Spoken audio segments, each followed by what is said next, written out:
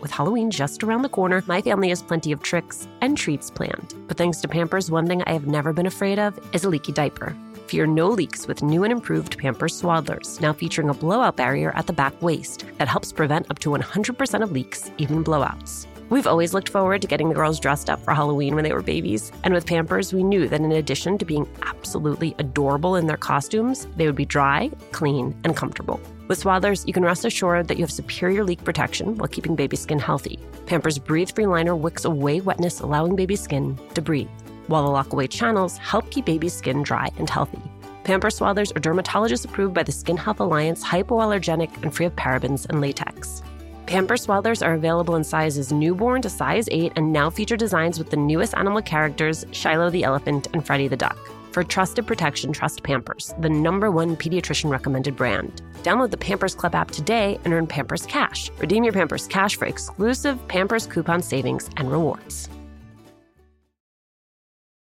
A little update on our March 27th live recording of Latina to Latina. You did it. You sold out our early bird tickets. Thank you, thank you, thank you. There is still time to grab your regular tickets while they last. Again, the details. We are partnering with our friends at Poderistas to bring you a conversation with New York Times bestselling author Xochitl Gonzalez. It is happening at the William Vale in Brooklyn on March 27th. You can find the link to purchase tickets on our Instagram page at Latina to Latina or on mine at Alicia Menendez XO. I cannot wait to see you. Hey, everybody. Welcome back to Latina to Latina. On this podcast, I talk with Latinas about how they got to be so amazing. How do you introduce a legend? For more than 30 years, María Elena Salinas was one of the most recognizable faces of Univision. She came into our homes via the nightly newscast and brought us reports from around the country and around the world. Not only did her work inform and empower Latinos, it inspired an entire generation of Latinas like me to become journalists. Then last year, María Elena announced that she was leaving the network to pursue new opportunities. On one of the rare days when we were both in Miami, we sat down to talk about the sacrifices she made along the way, how she knew when to leave, and what it has taken to reinvent herself. Thanks for doing this. How exciting to do it in Miami. I know. I've been watching you on Instagram, and it's what I like to call the emancipation of María Elena Salinas. It's like you have a different life than you did a few months ago, and I wonder what that feels like to you. It's nice. It is a different life. There's a lot of good parts to it, and there's some awkward parts to it. I say awkward because, especially in the beginning, I told myself, you're on vacation. But when January came along, every day around noon, I would look at my watch and think, it's time for me to get ready to go to work. Oh, no, I don't have to go to work. But there is a sense of freedom where I'm happy and proud of the decision that I made. I own my own time. I can basically do what I want, and I try to do all the things that I was never able to do. Like what? Yeah, well, the frivolous things that I always said is, what did I want to do? I want to go to happy hour. It's been 9 months, and I've been to one happy hour. That was scheduled by someone else. But, I spend more time with my daughters. I'm taking care of myself a little bit more than I used to. I'm traveling not only for work, but also for pleasure. And I am going around the country doing a lot of these speeches that I used to be invited to, and I couldn't because the company that I worked for didn't allow me to. And I feel a lot freer when I speak. Whatever I say, I feel like I'm saying it for me and from me and not on behalf of a company. When did you know it was time to leave? Wow. Time-wise, I think I knew that it was time to leave about maybe 3 to 4 years before I did leave. When you're in news, everything revolves around politics, whether you like it or not. And I sort of timed it that way. No, I can't leave right now because then these elections are coming up. And no, I can't leave now because then there's these other elections that are important. But if you look at it that way, then you'll never leave because there's always something important to cover. But there comes a time when you have to say, okay, what am I doing with my life and my career? What is my life? My professional life. I worked at Univision and then I died. I didn't want it to be that way. That was an important part of my career and it lasted 37 years. And it was very important. But I felt that I needed to do something else, something different. It was very interesting when you announced your decision, how quick people were to transpose their own narratives onto it, that you had been pushed out, that it wasn't your choice, which was far from the truth, so much so that it pushed you out there to really assert what the truth was, that they had fought for you to stay. It occurs to me, I don't think we're accustomed to seeing women leave. I know. One of my colleagues who works in the digital division of Univision News came into my office and he said, "You can't leave. Anchors are supposed to die on the set." I said, "Scrape her off." Really? Okay. I didn't know that. Or it's time for you to retire. I didn't want it to be until I retired, then I leave. Because I guess it's sort of like a challenge to myself. And you always have that little doubt up to the last minute. Okay, it's good to know that you do too. Up to the last minute, you say, is this the right decision? Is that the right? I would meet with my banker. Okay, can I afford to do this? I would meet with my daughters. I remember one of my best friends, about a month before, I said, I just sort of like need a sign from somewhere that tells me, yes, it's okay, you're doing the right thing. And she said, you just moved to an apartment. You're opening up your personal spaces. You also need to open up your professional spaces and start a new life. It's not starting from scratch, because there's a saying in Spanish that says, lo bailado nadie me lo quita. It's difficult to translate because literally it just means what I dance, no one can take away from me. But it basically means that your trajectory is there, your legacy is there, and that's not going to disappear. Your past is not going to disappear the moment that you walk out of a place that you've worked in for so long, especially in the type of field that I'm in. I want to go back to 1981. You got that first job at KMX, and you'd come from radio. You had a background in marketing. That is what you had studied. Did you just learn on the job? Yeah, I learned on the job. It's very different. In 1981, Spanish language media at the time was perceived as low-quality programming that nobody watched except recently arrived immigrants. For those who worked in mainstream media, if anything, or were interested in the medium, it would be a stepping stone to go on to bigger and better places. We now see that it's the other way around. People come from mainstream media to work at Univision. But at the time, I did learn on the job. I did go back to school, of course, to UCLA Extension to study broadcast journalism on weekends and at nights. And did you feel that was important? Like, did you learn enough there that you weren't learning in the newsroom? No, I was learning in the newsroom. But immediately I did that because, I grew up with this idea that I always got from my parents is, don't be a conformist and don't allow yourself to be mediocre. Right? I know you've heard me say that a million times, but it's so true.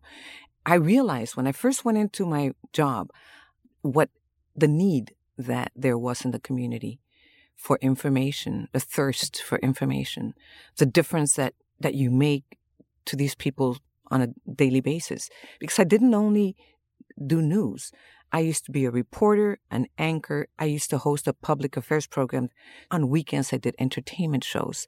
Everything. So, I did everything. I worked 7 days a week. The good thing is that you learn so much from that. But I wanted to make sure I did it, and I did it right. Let's talk about your perfectionism, because it is a thing about you that I admire and envy.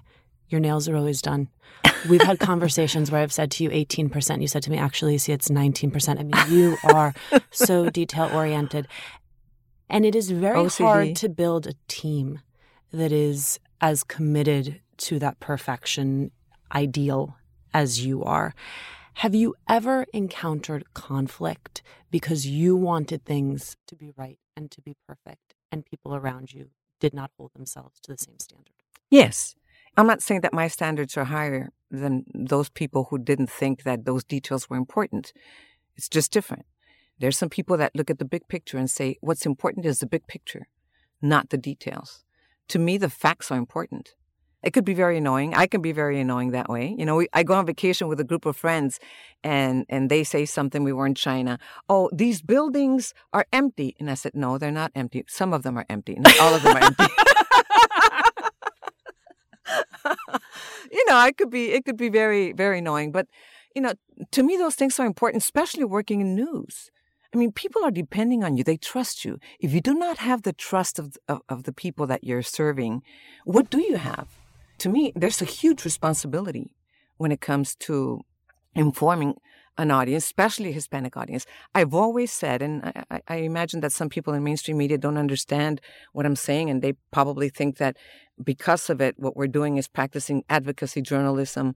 But I do think that it's different. You have a different audience that has different needs and additional needs. Additional needs because, yes, just like everyone else, they want to know what's going on in their community, in their city, in their state, in their country of origin.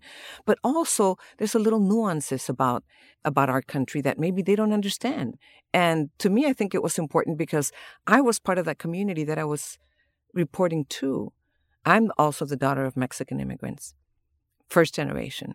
Like me, there are millions that were born here, that their parents are immigrants. In your case, your father's an immigrant, and you were born in this country. My dad's the only one born here. Oh, he was born here. My dad's the baby of three. Both of his siblings are born in Cuba, so he's the first. Yeah. No, but I was born in a community of immigrants. But it's part of your blood, whether you're first generation or second generation. We live it very intensely. I know that in my household, I grew up bilingual and bicultural. Thanksgiving, which is not a Mexican holiday, was very important in my house. But then so were some of the Mexican holidays that my parents used to embrace. And they taught me to embrace those two cultures. And to me, that's important. So I knew that there was something about us that was different. Even though we're Americans, it was important to me to take that responsibility very, very seriously, that I need to get the story right and I need to get the facts right. And then I need to make it relevant. So it's challenging. You have interviewed heads of state, dictators. How do you not lose your nerve when you walk into an interview with a powerful person? Well, you need to understand that you're just as important as they are to your job. They're doing their job, you're doing your job. And it's interesting because, I'm a shy person. Personally, I'm a shy person. Meaning what? Professionally, I'm not. If you walk into a room, it's hard for you to introduce yourself to people? Yes. Yeah. But if you tell me, the Pope is sitting at that table there and he's having dinner, go interrupt him and ask him for an interview, I will do that. I will do whatever it takes. There's no reason why you should be intimidated in any way, shape, or form by someone that has power, because when you think about it, they're doing their job running a country and you're doing your job reporting on what they're doing. And you're depending on them for the answers, but they're depending on you to get their message out to the people that they want to reach. Do you have a theory of the interview? Like, some people like to stack the interview with the hardest question up top. Some people like to bury it way at the bottom so that get the person warmed up and then you go in for the kill. Yeah. Do you have a way you structure your interviews? Yeah. First of all, I have to prepare myself very well for the interviews. I research quite a bit for interviews because I want to know what they're going to answer ahead of time. Once you know what they're going to answer, you prepare your follow-ups. You don't want to just give them open-ended questions. I structure it always going in easy. I think you want people to feel comfortable with you.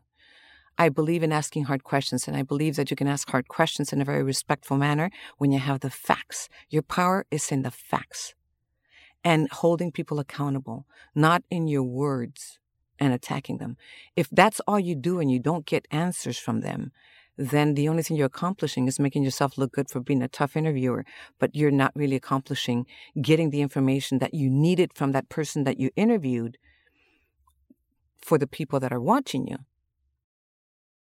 When my babies were going through their exploration stage, I had so much to worry about. Falling over, bumping heads. What did she just put in her mouth? The list was endless. But when they were in Pampers Swaddlers, I knew I never had to worry about a leaky diaper. Swaddlers are great for both baby and mommy. They keep your baby's skin healthy and dry with Pampers Breathe-Free Liner, which wicks away wetness, allowing your baby's skin to breathe.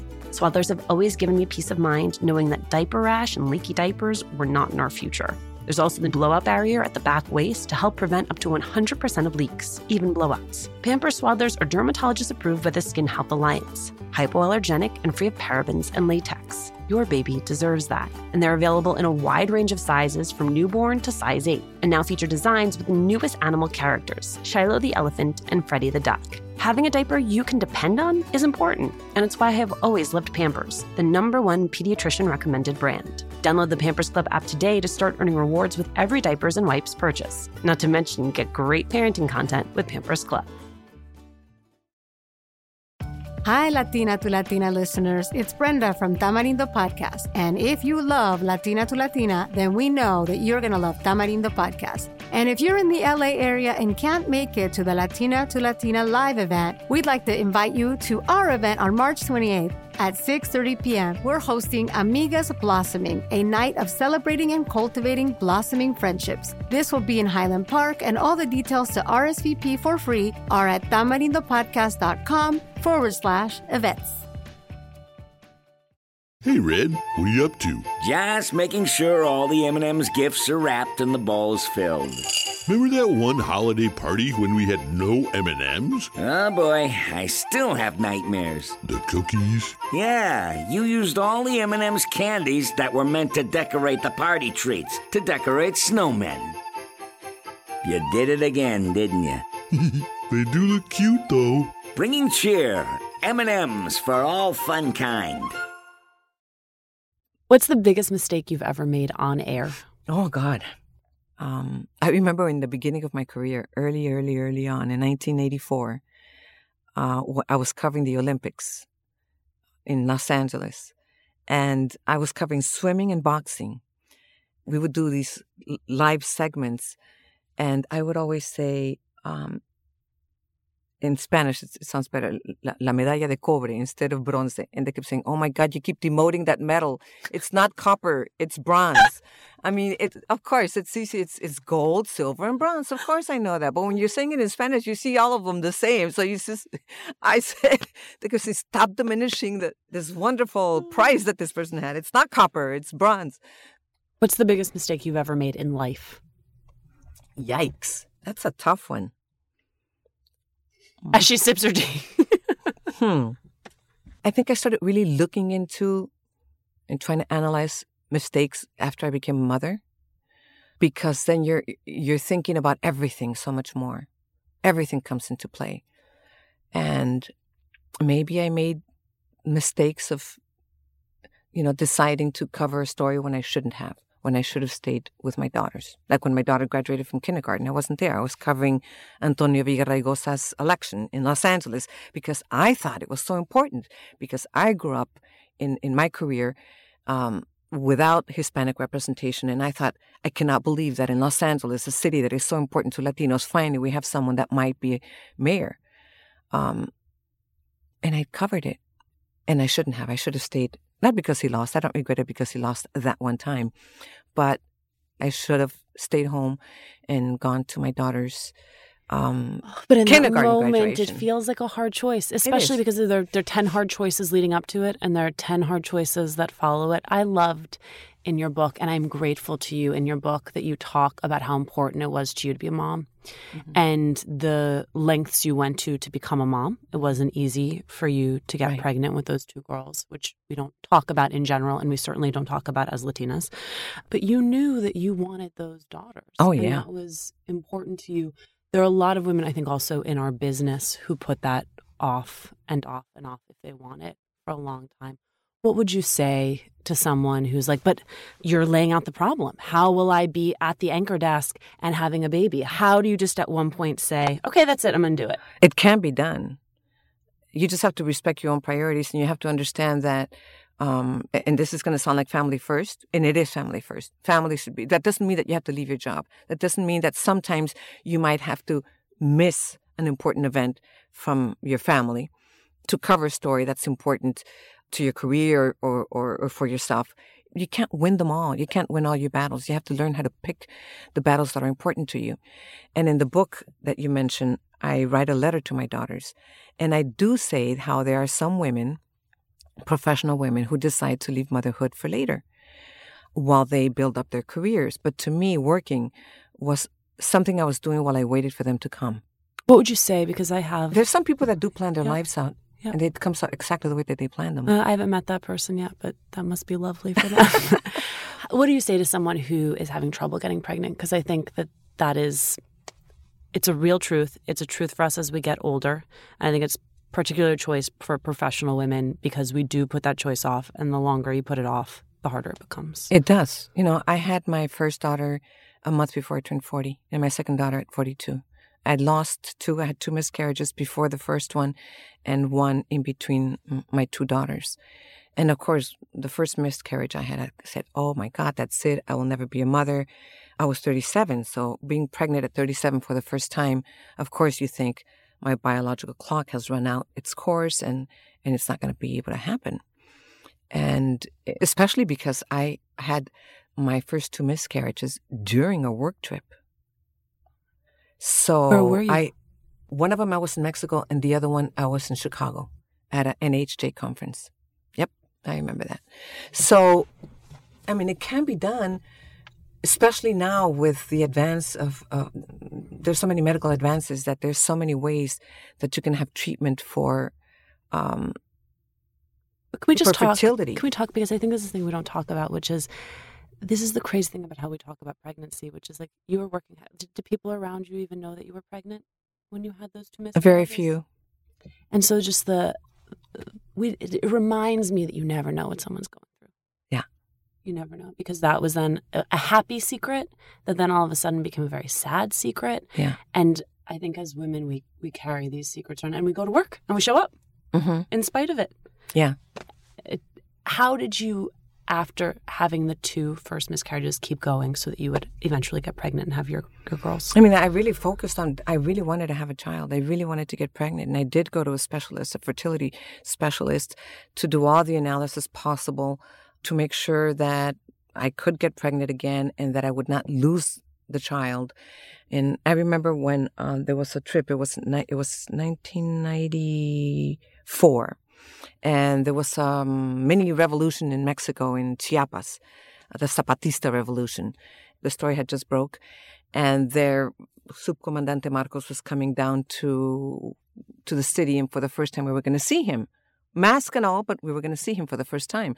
So the day before my trip, I went to the doctor, and he told me, you're pregnant. You can't travel. I said, I have a trip tomorrow. It's an important trip. It's a very important trip. If you're going to do this trip, you have to be careful. We have to inject progesterone every day. He gave me the syringes, and I said, well, what am I going to do? I had to tell the producer that I was with. She was petrified. She said, what do you mean I'm going to have to inject you? What are you talking about? This is not in the job description. When we got to Mexico, I remember we had to call in a nurse into the room, and because we were going to be on the road, she taught her how to inject me.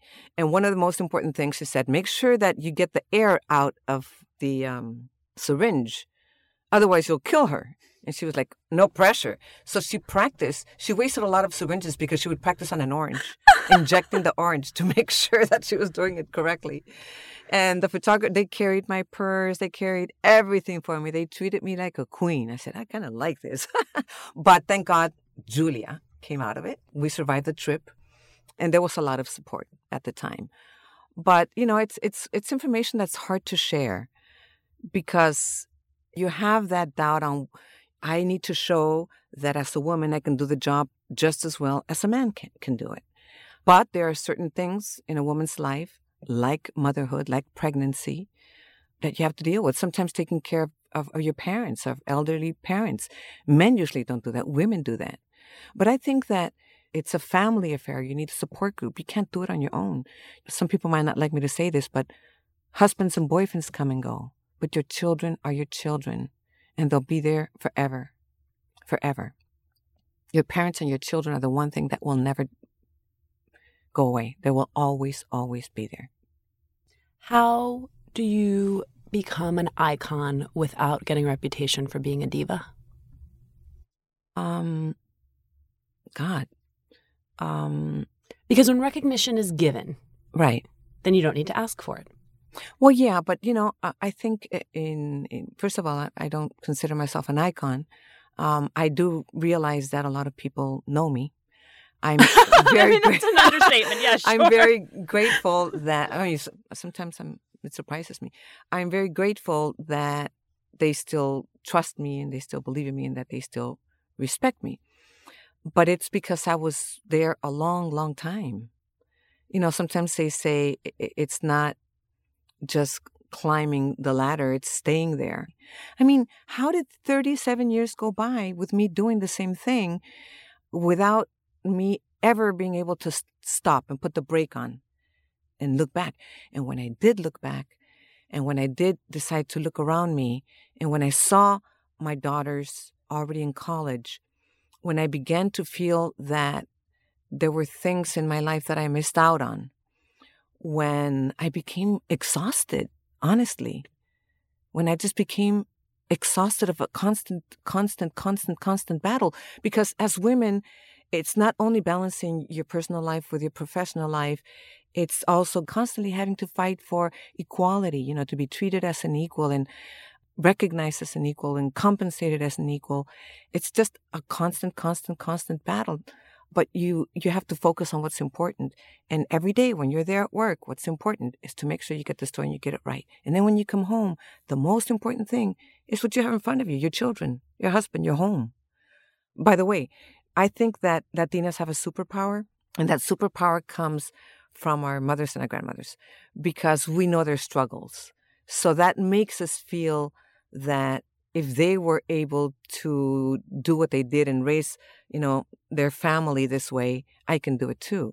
So I think all those qualities, all those values that we're raised with that sometimes can be conflicting, they provide that superpower where we know that we can face anything. If we did as we were growing up and we were able to make it as we were growing up, if we were able to make it through high school and make it through college and get those jobs, we can do anything. Thank you so much. Thank you. Thanks for joining us today.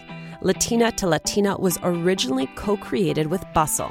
Now, the podcast is executive produced by Juleka Lantigua Williams and me. Sound edited by Oluwakemi Aladasui. Email us at hola@latinatolatina.com. Send us ideas for guests or talk to us about what's on your mind right now. Remember to subscribe or follow us on Radio Public, Apple Podcasts, Google Podcasts, or wherever you're listening. And please leave a review. We love hearing from you.